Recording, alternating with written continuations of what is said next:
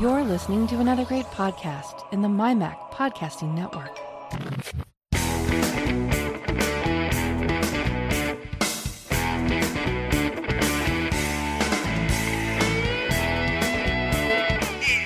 News, security stories, technology, and all sorts of other related chit-chat catches our attention. Welcome to the Essential Apple Podcast.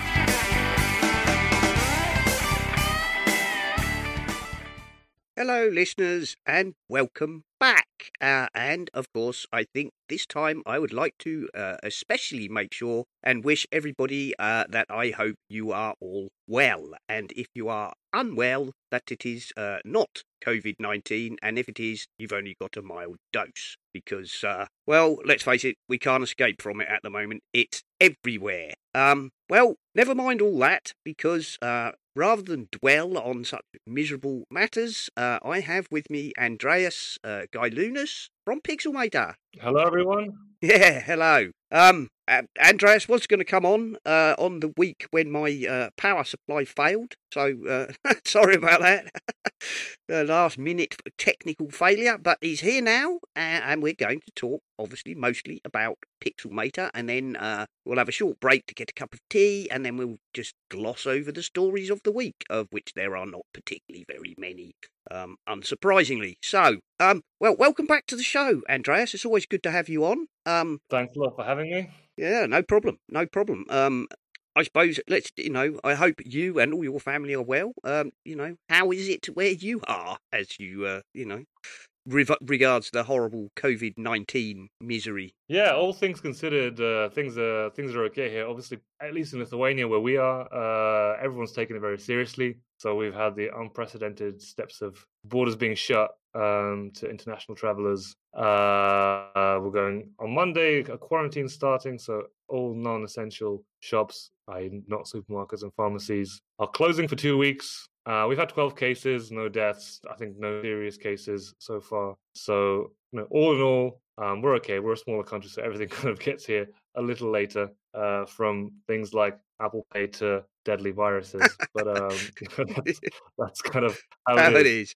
Well, all the best. And, the UK is taking a slightly different approach.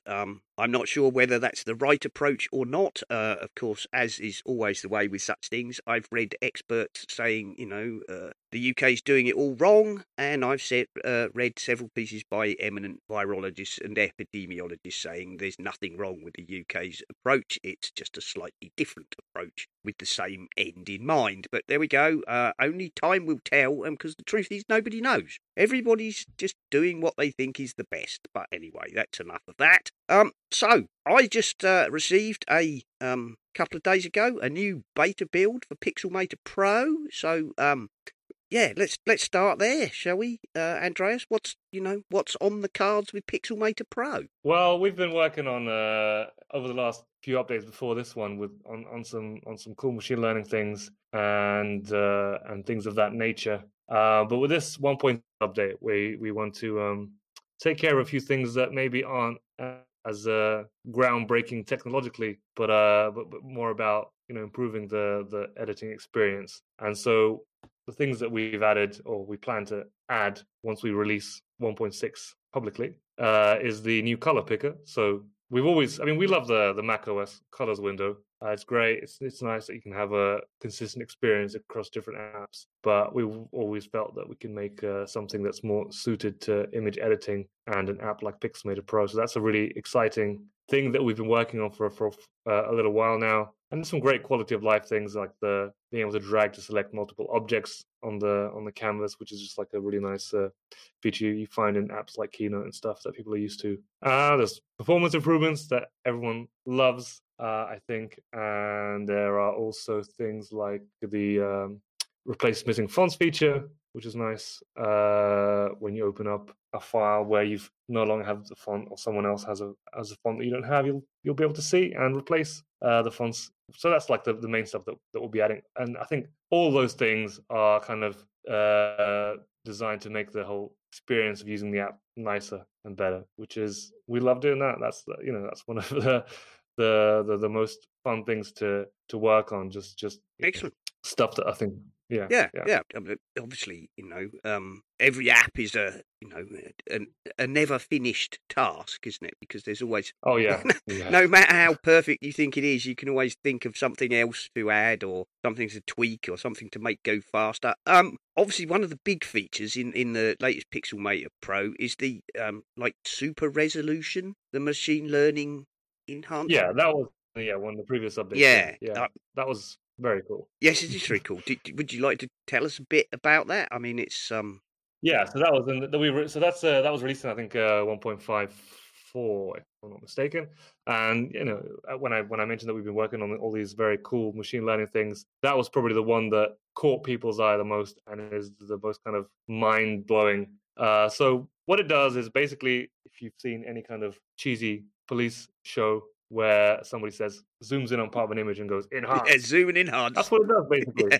Yeah, that's pretty much the TV trope has become a reality thanks to machine learning. So what we've done is, if you've got like a low resolution photo, you just use the ML super resolution feature, and it scales it up without the classic blurriness or pixelation, and it really does actually work. I've tried it, I've tested it, and I'm a believer.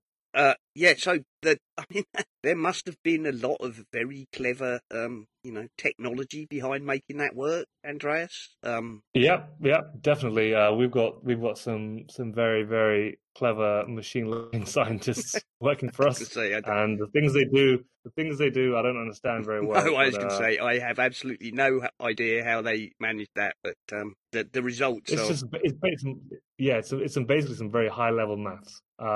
And that's about as far as I can Yeah, I was going to say, understand it. my grasp of that is usually, because obviously, traditionally, if you want to scale an image up in Pixelmator or any other image app, you kind of go into the image size, don't you? And you say, all right, well, I want to make this, twice the size and double the resolution, and you get a kind of, a selection of, usually get selection of options, bicubic, by Bilinear or nearest bicubic, neighbor. nearest neighbour, so sort of sharp edges, smoother enlargement, sharper Yeah. reduction, whatever. And those tend to be all right up to a point. But they're never fabulous. You can, they tend to leave artifacts. That's because they're very basic. I mean, basically, just usually they copy they either copy the color in the case of nearest neighbor, they copy the color of the nearest pixel. In bilinear, they try and kind of create this smooth transition between colors, but that ends up introducing blurriness and stuff. So this is a lot more intelligent in that sense. It tries to identify, or it doesn't try to, it does identify the content of the image itself, finds edges, finds gradients, finds certain patterns, and actually creates a representation, I've been told, of the image that's over 100 channels deep. So each channel is like a level of detail or some sort of texture or edge in the image, and then upscales those sort of individually, and then combines the image again. And that's kind of how the magic happens. And this kind of stuff has only become possible in the last couple of years just because of the amount of sheer processing power that needs. I mean, I remember many years ago, there used to be an application you could buy. I can't remember if it was a standalone or if it was a plug-in for Photoshop now, but it purported to allow you to scale up images, a great deal, particularly used by people who did things like making posters and so on. And it used some kind of fractal algorithm. But if you took a decent sized image and said, I want to scale this up to, like 10 times the size, you could go away and make a cup of tea and have a cheese sandwich and come back again and it would still be processing. I mean, the results were pretty good. Don't get me wrong. It produced pretty good images, but, and I don't know how that worked. Obviously, by looking for fractals, I guess, as the name suggested. But that would, even on a powerful Mac back then, that would take considerable amount of time to do. And I found even on my not particularly new MacBook Pro, you can turn on the super enhance, and all right, it's not instant, certainly not on my machine, but it's not it's not like go away and make a cup of tea time. It's you watch the watch go round for a short time, and there it is. So it is actually very, very clever, and obviously the power of modern processors has allowed that to be so. So Oh, and the other thing I was going to say to you, do you remember last time you came on? I said I really wasn't keen on the Yeah, I do remember that very well. Yeah. on the layout. I have to say I've become used to it now. Actually, possibly, of course, because you're not the only people who have adopted that. It seems to have become very much the layout of choice. So I've kind of got used to it now. So Yeah, I mean, I at the end of the withdraw day, my previous comments. yeah, at the end of the day, I think I always kind of was of the opinion that things like the layout is a lot of the time is just about familiarity. Because the point, I mean, in terms of like interface design, my view is that you know, you've always got the fight between showing off as many options as possible to make things easier to use because everything is like one click away, and then hiding things to make it easier to understand but more difficult to use. So that's always going to be like, I think, Yeah, I you know, mean for that is any design. Yeah, that is in interface design. That is very much the kind of endless battle. How how much do you surface, and do you have I mean, some apps obviously have gone for various modes where you can have editing modes or painting modes or whatever and they surface particular groups of tools. And that's one way, and then with everything, and the more yeah, complicated your app, and let's face it, photo editors are probably some of the more complicated applications out there with a lot for of sure. tools. Yeah, absolutely. But I think what I was going to say was beyond that, beyond like, you know, surfacing options. I think you know, having the layers, for example, on the left or the right. I think that's just more a matter of being used to it. And again, there's something to be said for that. If everyone's doing it one way and you're doing it the other way, just for for no reason other than to be different, obviously that's not a great sort of reason to do that. But I think when we started working on Pixelmator Pro, I think wanting it to be a very Mac native app, it just made sense to have things organized that way, just like apps, Keynote and Yeah, stuff. and it Because, it has. and photos app and I stuff think as it well. has very much become the kind of default style now. And I Yeah, yeah, guess yeah, for many years, most apps or a large number of apps for a long time, were influenced by the kind of Adobe style, which is, a floating toolbox, preferably on the, on the left-hand side, and floating dialogues for all your tools. And that it took a while for people, particularly people like me, who've been doing these things for a long time, to just some of it is just habit, I guess. It's just a matter of getting yeah. used I to. think so. I think so. And Yeah, as I say, more and more apps seem to have gone over to putting the tools on the right hand side. And once you get used to it, of course, and some of it's muscle memory, I guess. You just, absolutely. it. But I'm very glad to hear that you've managed to get used Yeah, to I've got used to it. Pixelmator Pro now. It works. It does work well. And as you say, it is to some extent reminiscent of the photo app or Keynote or Apple's own style. So it doesn't take that long to get used to. I guess shock of the new originally. Yeah, but for anyone who's worried, we are still considering, and you could say planning to add customization to Pixelmator Pro. So it's very possible and likely that in the future you'll be able to move things around and get them placed the way you want them to. Oh, So well, that's nice to hear as well, of course, because although I have got used to it, I must admit I still find the layers on the left a little bit odd. so But no, I'm so used I to think it. there will be an update for you coming up in the future, nondescript time Yeah, period. yeah. No, I'm not gonna ask you to commit to anything, Andreas. Right. So there we go.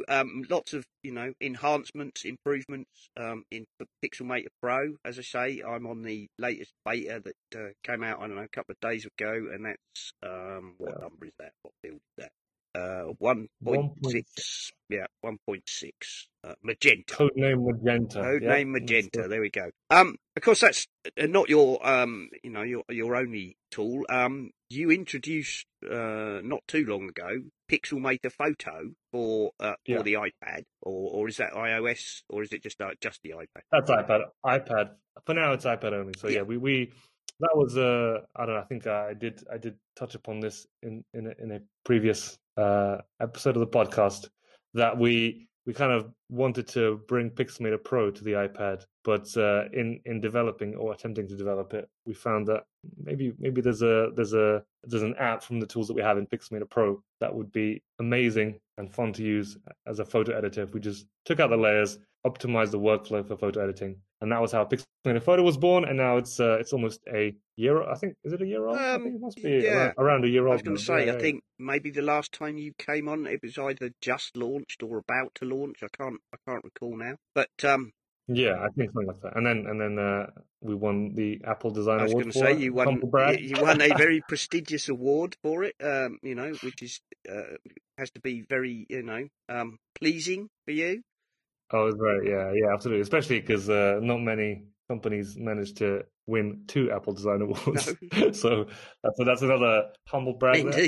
Indeed. Well, there's nothing wrong with it. If you got it, shout it. Yeah, but it was really great. We went down to WWDC. Didn't really know. We weren't expecting anything, and to get the award for the app again for. A lot of it was for the machine learning aspects of it, because that's kind of what we were pushing in terms of the technology at the time. That Core ML, and yeah, it's really great. So that's Pixelmator Photo, about a year old now. Also working on a major update for it. Also released a beta version of it actually very recently on the same day. Right, okay. So there you go. And if people, if listeners wanted to get in on the beta, can they still do that? Can they still apply? They absolutely can. I think so. We for the iOS apps, so Pixelmator Photo on iPad and Pixelmator for iOS, we use TestFlight, and all the beta spots are full that we kind of that we open up for people to sign up freely. But anyone who really wants to test out the apps, we're more than happy to add them on. It's just that we don't want to have like lots of people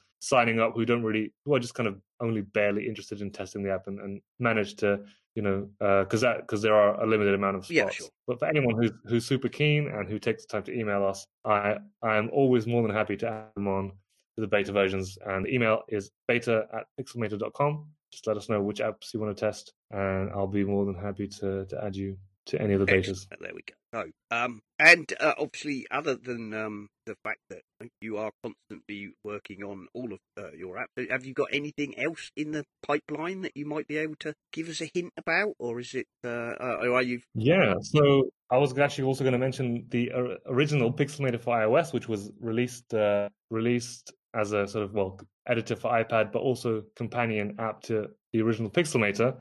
We actually, after a 2.5-year break, are planning to release a major update to that, which is pretty big news. Lots of people are very excited because lots of people still really, really love using the app, even though it has received maybe less attention than we'd have liked to have given it. But we're working on a major update for that as well, and just released. So on Thursday this week, we released beta previews of each major update, including Pixelmator for iOS. And we're moving from the sort of custom document browser gallery to using the files-based one, which I think everyone is very pleased to see, because again, we're all about native design, using as much of the native technologies as possible, and that's kind of the big step. And the plan is eventually to sort of incrementally update Pixelmator for iOS to be compatible with Pixelmator Pro, and maybe even turn it into Pixelmator Pro eventually. So that's a pretty big news. Excellent. As well. Well, there we go. That's that. Yeah. Wow. Excellent news for a lot of people, I should think. Definitely. Well, I look forward to that. I do look forward to that. I'm not an iPad user myself, but no doubt people will tell me what they think as it goes along. Right. Well, shall we stop for 5 minutes and get a cup of tea, Andreas, and then we'll come back and we'll talk about the other stories. Yeah. Okay.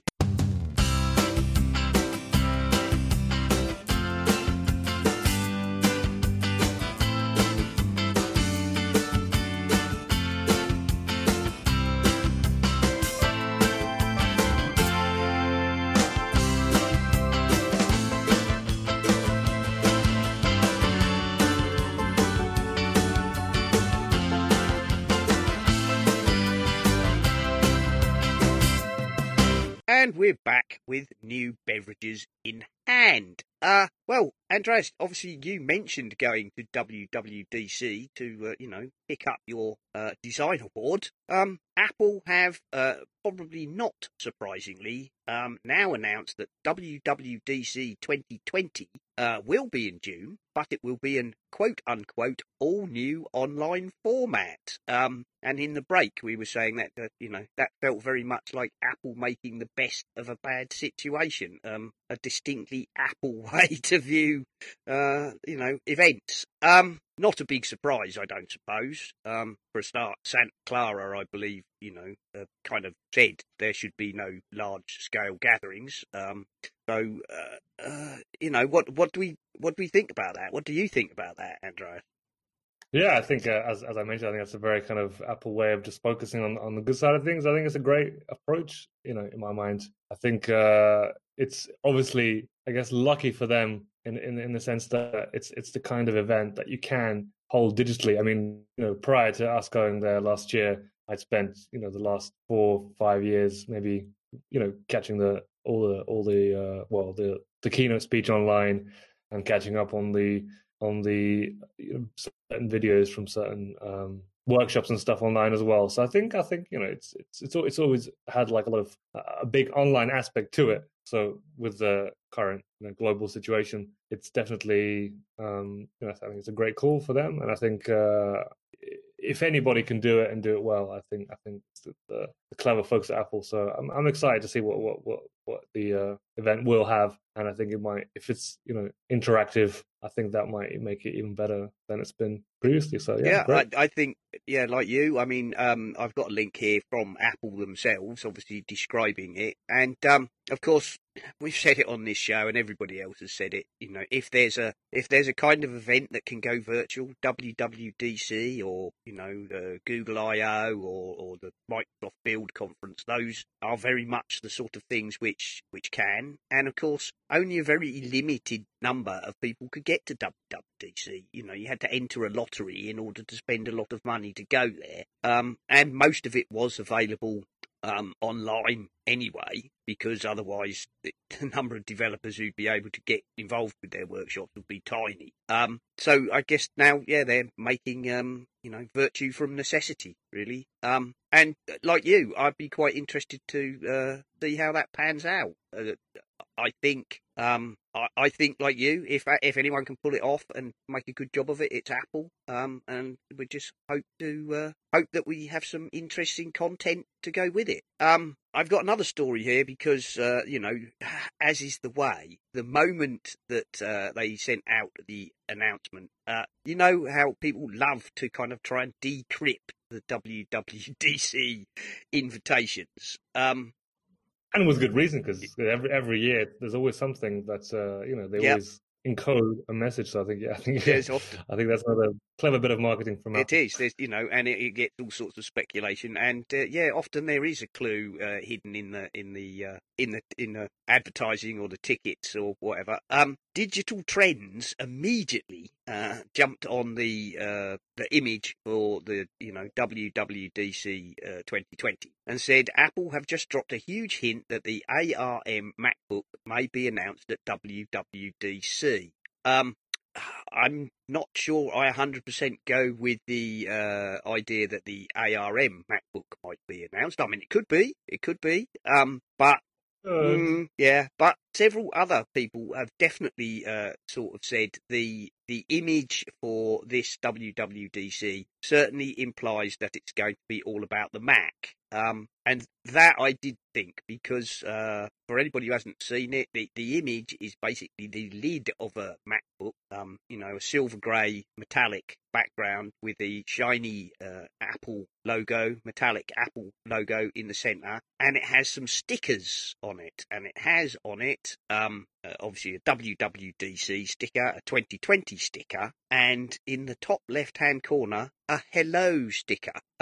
Basically, Digital Trends are predicting from the word hello in the scripty typeface as used on the original Macintosh and for hello again on the launch of the iMac, that this, means they're going to launch some new Macintosh, which Digital Trends, of course, are saying is going to be an ARM MacBook. Well, I mean, speculation on this has been rife, Andreas, of course, and we even had a whole show which we simply called Rampant Speculation on the grounds that, it's everybody was talking about it, and nobody's got any real firm evidence for any of it other than Ming Chi Kuo and his famous rumours. Just out of interest, what's your take on it? How likely do you think an ARM Mac is?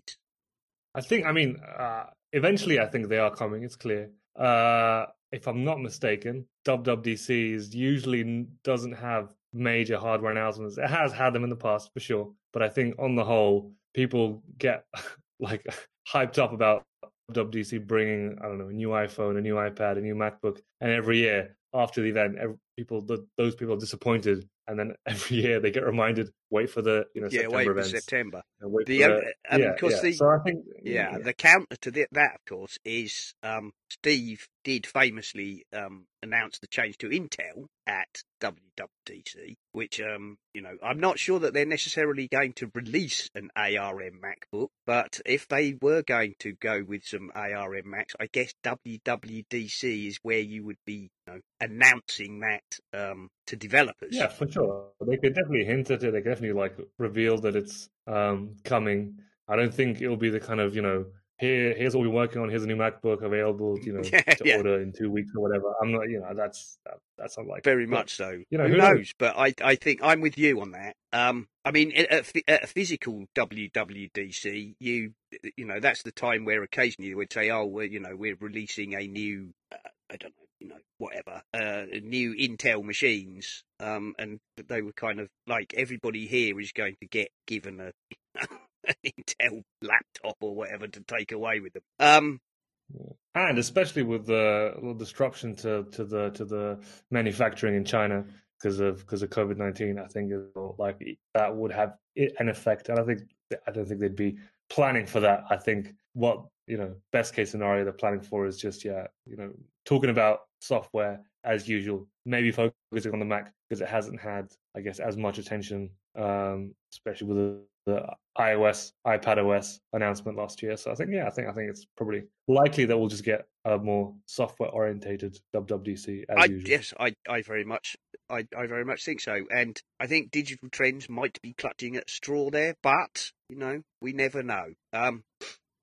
And that's why it's always exciting. That's why the criminology of the the WWDC invite exercises so many people for so long before it comes. I for a long time wavered backwards and forwards between there will be no ARM Macs to ARM Macs make total sense. I'm now bizarrely caught in the middle where I think it's a possibility that Apple might even consider having a range of ARM laptops and Intel machines. That doesn't seem a very Apple thing to do, but then again, Apple is not a company run from a garage anymore, so it becomes very difficult to know what they're doing. There we are. As an aside, by the way, Apple has announced it will commit $1 million to the local San Jose organisations to offset the associated revenue loss as a result of WWDC 2020's online format, which,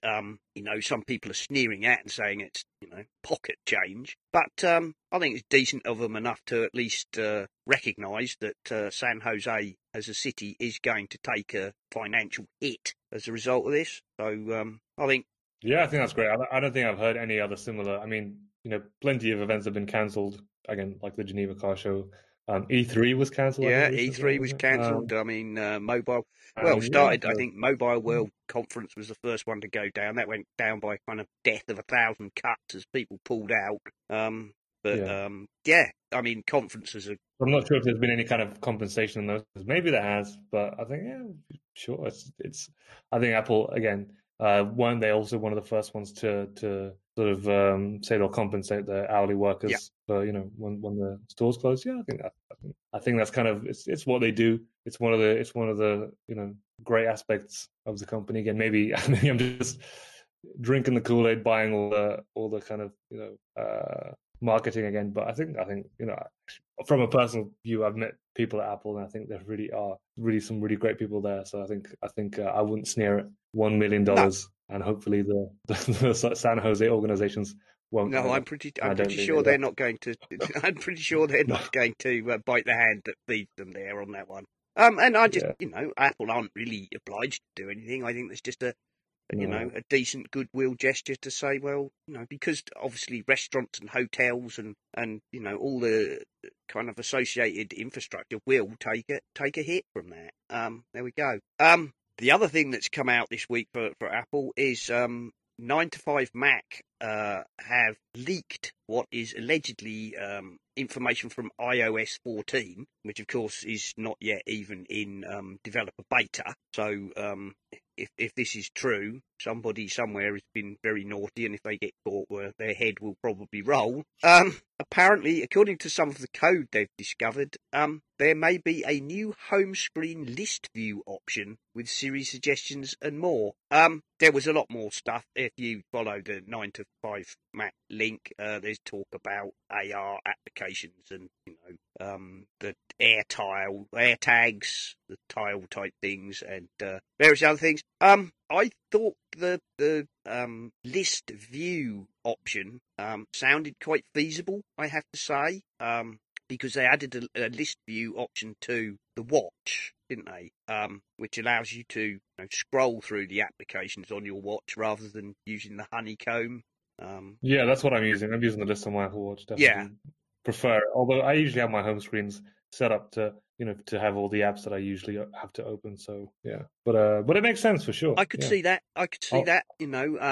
They're not saying that the traditional grid of icons is going away. Merely that you'll be able to possibly swipe to the side and have, or possibly have a toggle. I mean, if this is iOS 14 code, it must be relatively early stage. Because beta 1 probably won't come out until after WWDC. Yeah, I think it's usually released them. I think then they released the very first developer beta on the day they announced them during the keynote. Probably. So I remember last year actually they released the iPad OS beta, but you had to download Xcode and install the developer of beta using Xcode, so that people didn't jump on the developer betas as they always do, and then start complaining that something's not working. Yeah. So I remember that. Yeah, it's definitely on the day of the WWDC of the keynote at WWDC. Yeah, that kind of makes sense, doesn't it? So whatever code they've got hold of must be pretty early. I mean, it's still a fair while until we get to June. So there we are. But if you're, I guess they got a leak from somebody. I mean, sometimes that stuff does get, I guess, leaked out. But even so, I can imagine this kind of rumor not even materializing, because it could just be like they could be trialing the design. I'm not sure how exactly it works at a company. Maybe if they are programming things, it's probably approved and stuff. But I could even imagine something like that not. Well, I mean, it could still, just because it's in an early build doesn't, let's face it, in the betas, sometimes things, are in and then out again for whatever reason. I mean, they pulled things like, last year, didn't they? They pulled things like shareable folders. Yeah, because it just didn't. They weren't. They didn't think they were ready for prime time, so they were in the beta builds, and then they got pulled fairly near the end. So it's a possibility, and if they've got a leak, there's nothing to say that that's not being tested. But as you say, Andreas, they could, Apple could, get further on and go, no, we don't like it, or we don't, or it's not working. Yeah, or we don't feel it's iOS enough, or we don't want to distract people from our iconic layout of icons or whatever. So, but there we go. There's some interesting. Let's put them on the level of slightly stronger than rumours, leaked by 9 to 5 Mac. And if you see other stories around the web spouting about what's in iOS 14, they're almost all taken from that, as far as I could tell, because it's 9 to 5 Mac who've got the leak, and nobody else. But they've been pretty good with the leaks. To be fair to them, they've been pretty good to the leaks. Yes, with the they leak, do. the They last do couple seem of, to, years. last couple of times they do seem to have some moles somewhere deep in the chain. Somewhere they have some inside info, I'm sure. It looks like Yeah, it. Yeah, definitely. Which is, possibly a risky game. Get caught, they'll never speak to Apple again. Oh yeah, for sure. For sure. But there we are. And apparently, Walmart have been placing the new Powerbeats 4 on their shelves ahead of their official announcement. Again, this is 9 to 5 Mac. Apparently, a reader sent them a picture. New Powerbeats 4 earphones have been rumoured for some time. 9 to 5 Mac have a photograph of said Powerbeats 4 on the shelf in Walmart before they've been officially announced. So there we go. Someone might be getting a slapped wrist over that one. There we go. Yeah, I mean, that's definitely, I can see the tweet now. Yep. Interesting time to release a new product as Yep. well. There we go.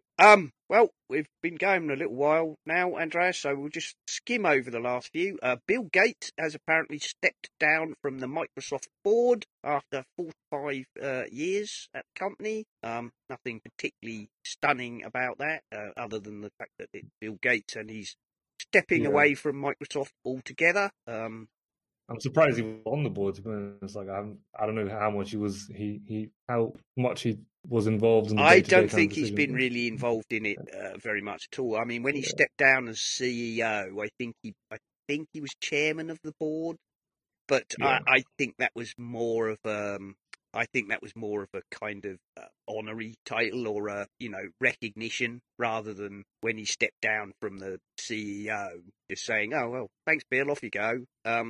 So technically, he was a member of the board, and we all know he spends all his time working on the Bill and Melinda, foundation. Sure, exactly. That's all I've been hearing about him. Yes, that's all you hear. I Yeah. think his position on the board was more of a more of an honorary position than day to day. So he has stepped down. There we go. So there's not anything particularly stunning in that. There we are. No doubt, in order to focus yet more time on his charitable foundation. Good on him. Good for him. Apparently, Microsoft has taken down a global zombie bot network. This was on the BBC. Again, good for them. Well done, Microsoft. Cheers, Microsoft. Yeah, well, good for everybody. Microsoft said it was part of a team which dismantled an international network of zombie bots. The network, which was called Netcurs, infected over 9 million computers and was one of the world's largest botnets, and was responsible for multiple criminal scams, including stealing personal information and sending fake pharmaceutical email. So we all know which ones those are. I don't know. They're the ones that say buy cheap willy stiffening products. Well, there we go. Well done, Microsoft. Good on you. Not a lot to say about that other than well done. It makes everybody a little bit safer. And while we were talking, obviously, about the coronavirus, I think somebody sent this one to me. I forget who. Might have been just too late for last week's show. You can lend your spare Mac CPU time to help scientists study the novel coronavirus, fighting disease with a worldwide distributed supercomputer. This is Folding at Home, who in the past have been involved with things like SETI, which is now closed down, and do various other, research projects. If you're interested in lending some of your Mac CPU time to help scientists unravel secrets of things like the novel coronavirus or other things like proteins and other complex research projects, you can go over to foldingathome.org and see how you can sign up to help if that's your thing. There we are. Not a bad thing to be doing, I guess, if you're have your Mac sitting around idle. There we are. Yeah, I'll check that out for sure. I believe it's a simple app that you download, and effectively what it does is when your Mac is idle, tells the Folding at Home group that your Mac CPU is available to, perform operations on their behalf. There we go. Couple of security and privacy stories to wrap up.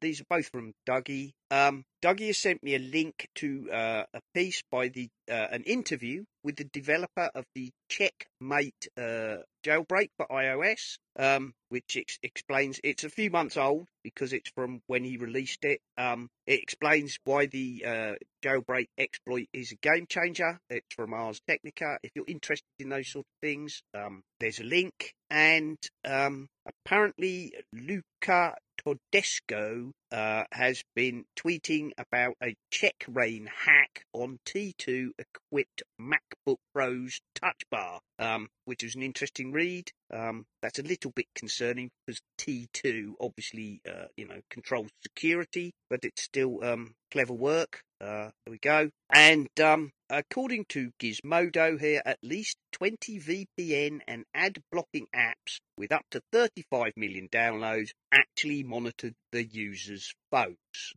Link to that.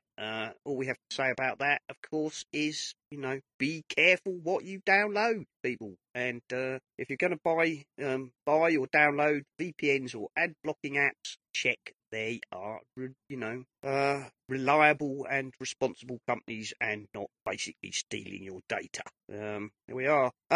If anybody's interested in music, the Korg, I can't even pronounce that, Cassillator, the Korg Cassillator, which is a synth app for Android and iOS, has been made available for free. Link to Synth Anatomy here with the story and a link to the App Store. Basically, this app is a Korg synthesizer app / toy. Normally it's about £18, but they're making it free for a limited period for people who are in coronavirus lockdown, so they can have fun. So there you go. Thank you to Korg. If anybody's interested, follow the link and you can download that and play with it. And that's pretty much it. Just the snippets. Proton Mail and Proton VPN have switched to working from home due to COVID-19, along with lots of other people, by the way. I just have to mention that. And Clicks and Ghostry have also tweeted they are switching to working from home and say, stay safe, wash your hands, and be a role model. There's nothing particularly special in that. Of course, lots of people are working from home, but next week I should have Pete Knowlton of Ghostry back on the show, and he's going to tell us what's been going on with Ghostery, Midnight, and their other programs, and he can tell us what a week at home has been like for him. So we look forward to that, and I think that's probably about it, Andreas. So thank you for coming on the show and talking to us. Would you like to tell all the listeners where you and Pixelmator can be found around the interwebs? So you can find us on Twitter. The main thing you want to follow is a Pixelmator account. I usually just retweet our tweets. But if you want to get in touch with us, you can email if you want to. You can email me, AndreasG@pixelmator.com, if you've got any questions about anything. I'd love it if anyone on the show would come visit the forum, where we are fairly active in discussing Pixelmator and imaging. And I'll. It's been a pleasure being on the show. Thanks again for having me, and I'd be happy to come back anytime. Not a problem. And I'm sure we will have you back on, after a suitable period, and you have some more news to tell us. So, that is it. I think we're going to wrap the show up. You can find me on the Twitters as @Serenak, and that's SERENAK. Thank you to everybody who supports the show, writes reviews, retweets our stuff, batters their friends endlessly until they give in and listen, all that sort of thing. If you want to buy stuff from Amazon, don't forget we have an affiliate link which gives us a few pennies.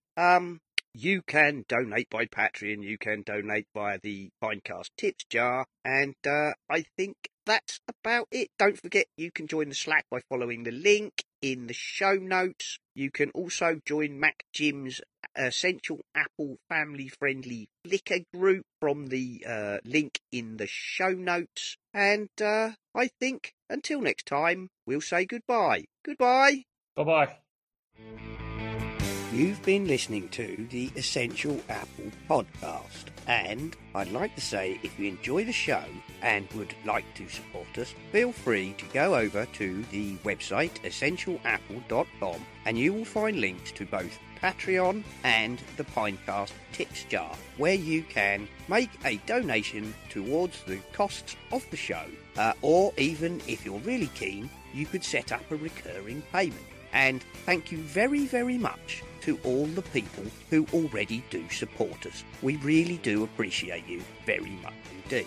This show is, of course, part of the My Mac Podcasting Network, where you can find a variety of other shows like the My Mac Podcast with Guy and Gaz, the G-Men, Tech Fan with Tim and David, the Nintendo Club podcast, the geekiest show ever, the Three Geeky Ladies, Bart Bouchotte and his wonderful Let's Talk Apple, and possibly some more that I forgot. So why not go over to mymac.com, take a look at the available podcasts, and take a listen.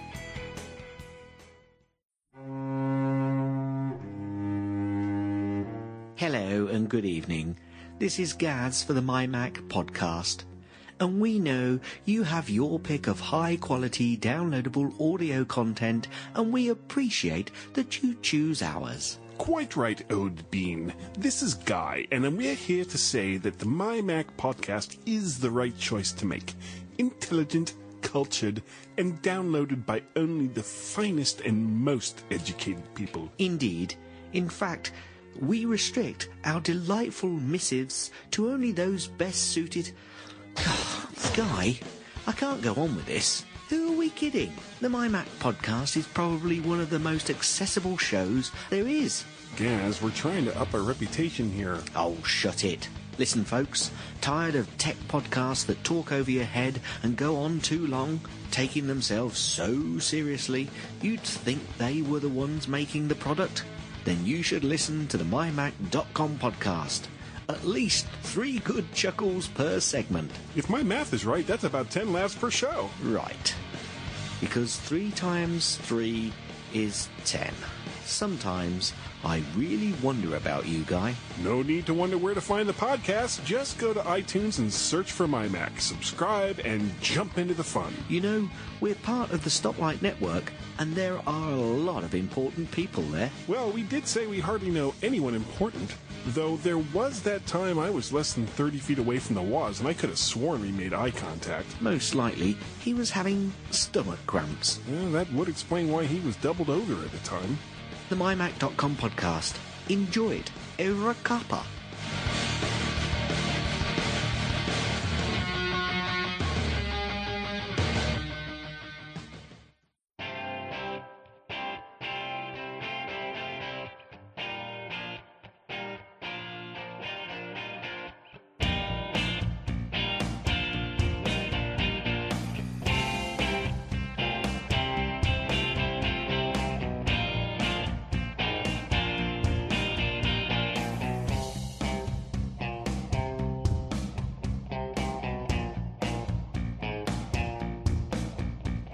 This has been the Essential Apple podcast.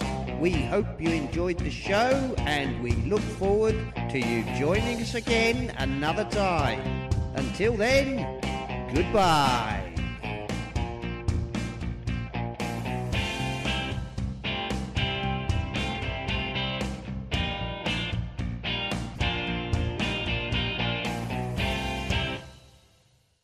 COVID-19, all the news is COVID-19. Anyway. That's what I've been, focusing on, really, over the last couple of weeks, to be honest. It's, it's a bit worrying, that's for sure. It's worrying. I mean, at the end of the day, most people are going to be fine, whatever happens, which is, I guess, reassuring in a sense. But but the fact that we've never really had something like this, at least in the last 100 years or so, is definitely and not in the age of mass media. So that's definitely an interesting development. I mean, Lithuania's closed its borders, as I think it's already closed them now, and from tomorrow we're going into a state of quarantine. So all non-essential shops and stuff are closing, and we've only had 12 now cases. So, but it's it's interesting. It's may you live in interesting times, as the Chinese Yeah, like to that's say. yeah, Yeah, it's I don't know. It's weird. I mean, the UK government are taking a slightly different approach. yes, I have noticed. They've I mean, it's interesting.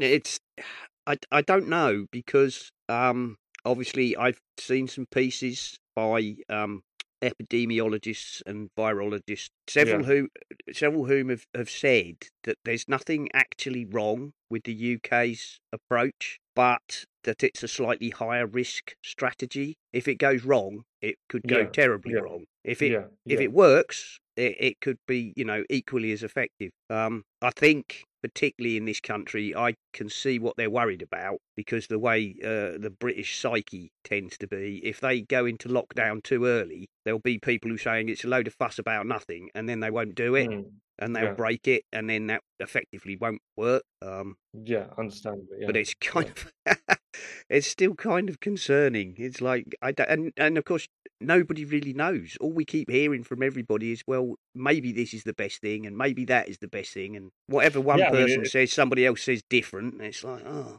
chaos. yeah, yeah. I mean, I guess the good thing is it's not like something like 50% mortality where No, everyone's dropping dead. exactly. It's So that's not. all good. That's No, all right. Yeah. it's and of But course, but it's still bad. It's still bad. yeah, Let's face it. Everybody now is effectively trying to manage it to, so that the health services don't get overwhelmed, so that those yeah, who do need medical attention can get it. yeah. There we go. I suppose one of the few good things is it doesn't seem to affect children very much. So Yeah. we don't have to worry too much about young children. That's something. Yeah, and I Anyway, think also another fairly good thing is that at least for now China's managed to get it locked down. Like I mean the spread has practically stopped, and they've had 80,000 cases in one region. So though things look a little bit scary in Italy and in places like France and Germany, and obviously the UK as well now a little by little, and the US, like the Chinese I guess had more on their hands in terms of cases, and they've managed to stop the spread, which might be a good thing. It might not be a good thing if it comes back, once everyone leaves the yeah. quarantine. But still, I mean that provides some sort of At least it proves it can be, brought under control. if you take appropriate Measures, yeah. measures. Yeah. And Anyway, so yeah, I mean, we can talk about it, Andreas, but not, I don't really want it to be the focus, but you kind of can't get away yeah, from it yeah, at it's the moment. unavoidable. It's Everywhere. Like this is often a tangent, but I've got this membership on this music like guitar learning website, and this guy, this like bluegrass guitarist, he just basically does like online lessons and gives you feedback and stuff. And like the latest, he's put out like a video, like a vlog in the middle of the month, which he never usually does because it's usually like start of the month with his wife, who's a nurse, talking about what you can do to stay safe. Nothing about music at all. Like it's just like you can't everywhere, everywhere you look. Like I don't know, the Joe Rogan podcast had that guy on I think a few days ago talking about it. So everywhere you look, that's all you all you see. Because I mean, I've never, nothing like this has happened in my lifetime, of course. Because no, not borders at all. closed, flights grounded, I economy mean, we had, crashing, you could say. Yeah. yeah. I mean, we had bird flu, we had swine flu, Yeah. which were bad But it enough, wasn't like but this. Yeah. none It of wasn't them like have, and we had the I be honest foot with and you, I mouth barely there, remember really. swine flu. Yeah. But yeah, I'm not quite sure why they're taking this one so much more seriously. Well, I think it's the like more the case fatality rate. Like, I mean, Italy now is like at 7%, like mortality. Obviously, like lots of people are going undetected, but at the same time, I think it's just that much more deadly and fast spreading because Yeah, it's taken like a couple of weeks to get like and probably it does have something to do with the fact that there's like 24-hour coverage and live blogs and like yeah. counters that keep going up Click, click, by click, the click. minute. Yeah. Yeah, That has an effect as well. that is true. And good luck with all the COVID-19 business. I hope the UK's plan does work out. I Well, think yeah, so don't we all? I think. yeah. Oh, but I have to admit that I've no idea. There are some some of the pieces I read by one was by a professor of epidemiology who said as long as the UK government are flexible enough, he sees no reason it shouldn't work. It's a matter of time. It's all about timing. It's all about the timing. They're saying, if you kind of go into lockdown too early, people will get bored of it and give up on it, and that could pan out terribly. And if you're too late, then it's too late. I don't think anybody's got any better idea than anybody else. It's just a matter of taking a best guess based on what your medical professionals are telling you. I think so. I think we're all just gonna have to grit our teeth and hope for the best.